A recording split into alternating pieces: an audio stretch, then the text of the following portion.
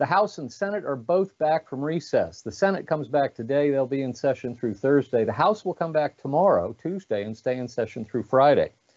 This week, the House will come back tomorrow with first votes set for 6:30 p.m. At that time, the House is scheduled to consider no fewer than 14 bills under suspension of the rules. On Wednesday, the House will consider another 14 bills under suspension. On Thursday and Friday, the House will consider H.R. 350, the Domestic Terrorism Prevention Act of 2022, and S. 3522, the Ukraine Democracy Defense Lend-Lease Act of 2022. That bill passed the Senate by a vote of 100-0 before they broke for their Easter recess. This week in the Senate, they'll come back today with the first vote set for 5:30 p.m. At that time, the Senate will proceed to a roll call vote on cloture on the nomination of Lael Brainerd to be Vice Chairman of the Board of Governors of the Federal Reserve System for a term of 4 years.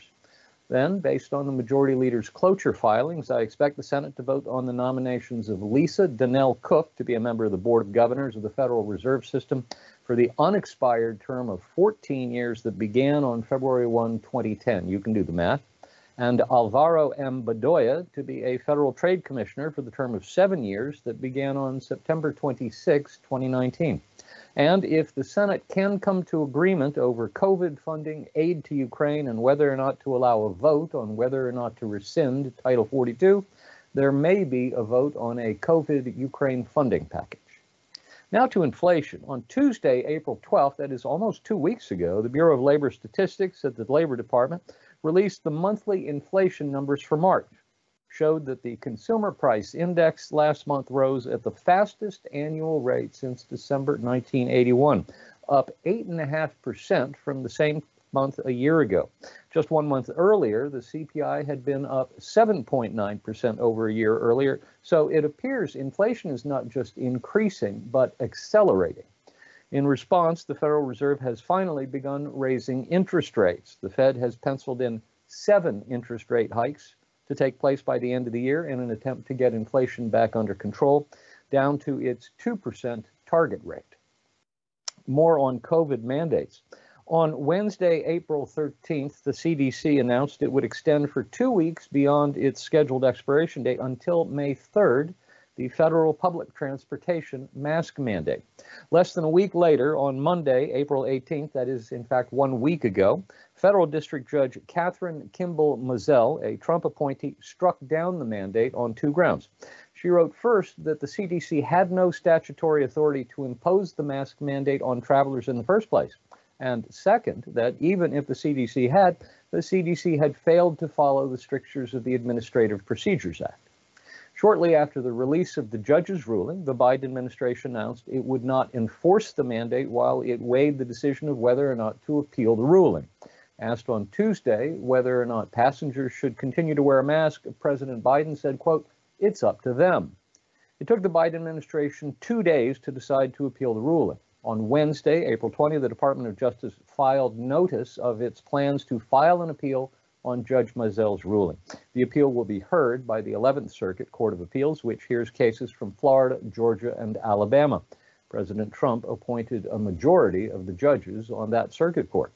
The Biden administration did not ask either Judge Mizell or the 11th Circuit to stay Judge Mizell's order while the appeal is being litigated, and the Transportation Security Agency is no longer enforcing the mandate. So unless and until we hear otherwise, the federal public transportation mask mandate is no more.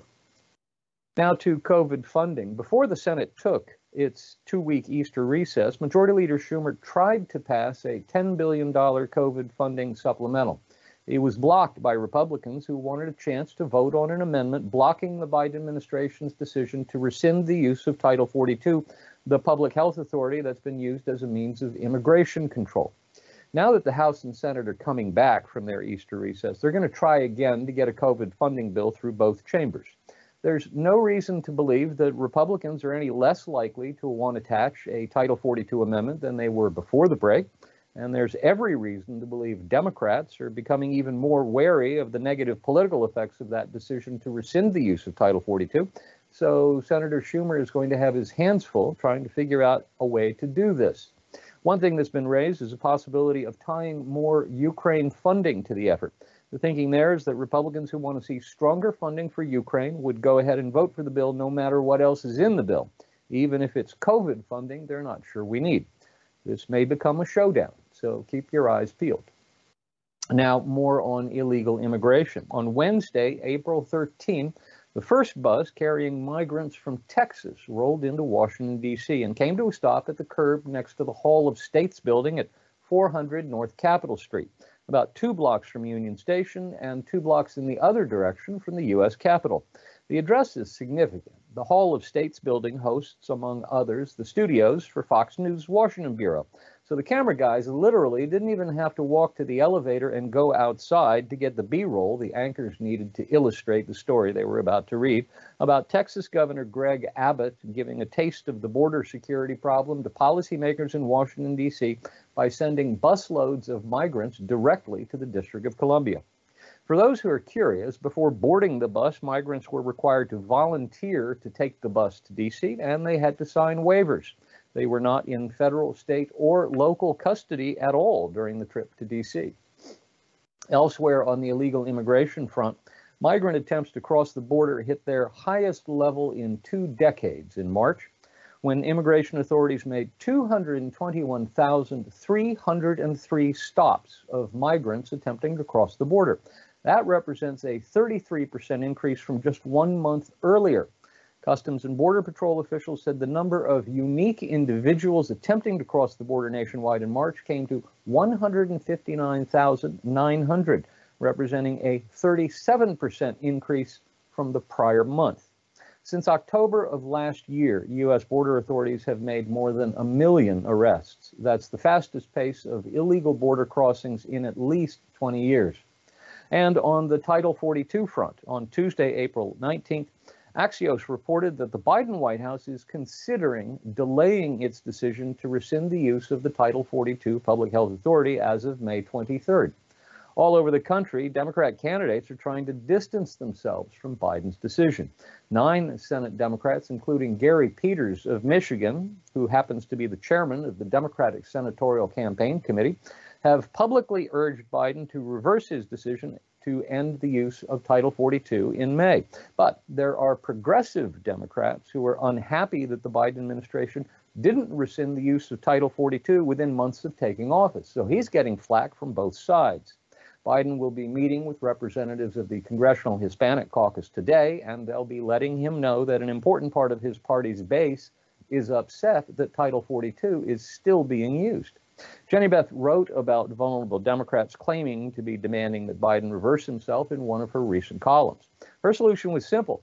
If they're really serious, they can prove it by blocking the confirmation of Biden appointees until Biden relents and reverses himself. Otherwise, it's all just talk. You can find that op-ed in the suggested reading this week. Now, finally, the update on Russia and Ukraine. On Tuesday, April 12, President Biden once again shot from the lip, getting ahead of his own State Department by accusing Russian dictator Vladimir Putin of committing what he called genocide in Ukraine. Speaking in Iowa about inflation, Biden said, quote, "Your family budget, your ability to fill up your tank, none of it should hinge on whether a dictator declares war and commits genocide half a world away," end quote. Asked later if he had meant to drop such a grave accusation and such a cavalier aside, Biden affirmed it. "It's become clearer and clearer," he said, "that Putin is just trying to wipe out the idea of being Ukrainian. The evidence is mounting," end quote.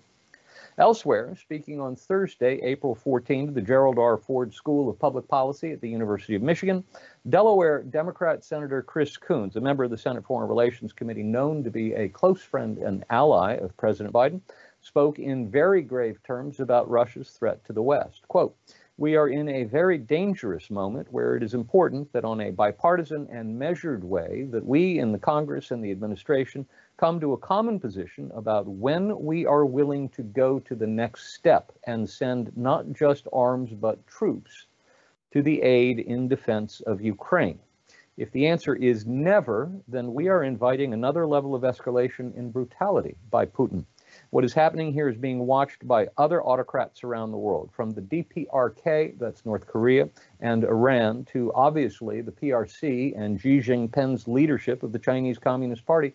I think the 21st century is going to be written in the next few weeks or months in how fiercely we are willing to defend freedom in Ukraine, end quote. Congress was in recess. Not a lot of people were aware of his comments, but some eagle-eyed booker at CBS News saw the remarks and invited Coons to appear that Sunday on Sunday's edition of Face the Nation. Host Margaret Sullivan followed up with Coons, who said, quote, "This is a critical moment. If Vladimir Putin, who has shown us how brutal he can be, is allowed to just continue to massacre civilians, to commit war crimes throughout Ukraine without NATO, without the West coming more forcefully to its aid, I deeply worry that what's going to happen next is that we will see Ukraine turn into Syria," he said. "I think the history of the 21st century turns on how fiercely we defend freedom in Ukraine, and that Putin will only stop when we stop him," end quote. Meanwhile, the administration is getting ready to send up to the Hill another request for aid to Ukraine, and this time it's going to expand the list of weapon systems that will be made available to Ukrainian forces.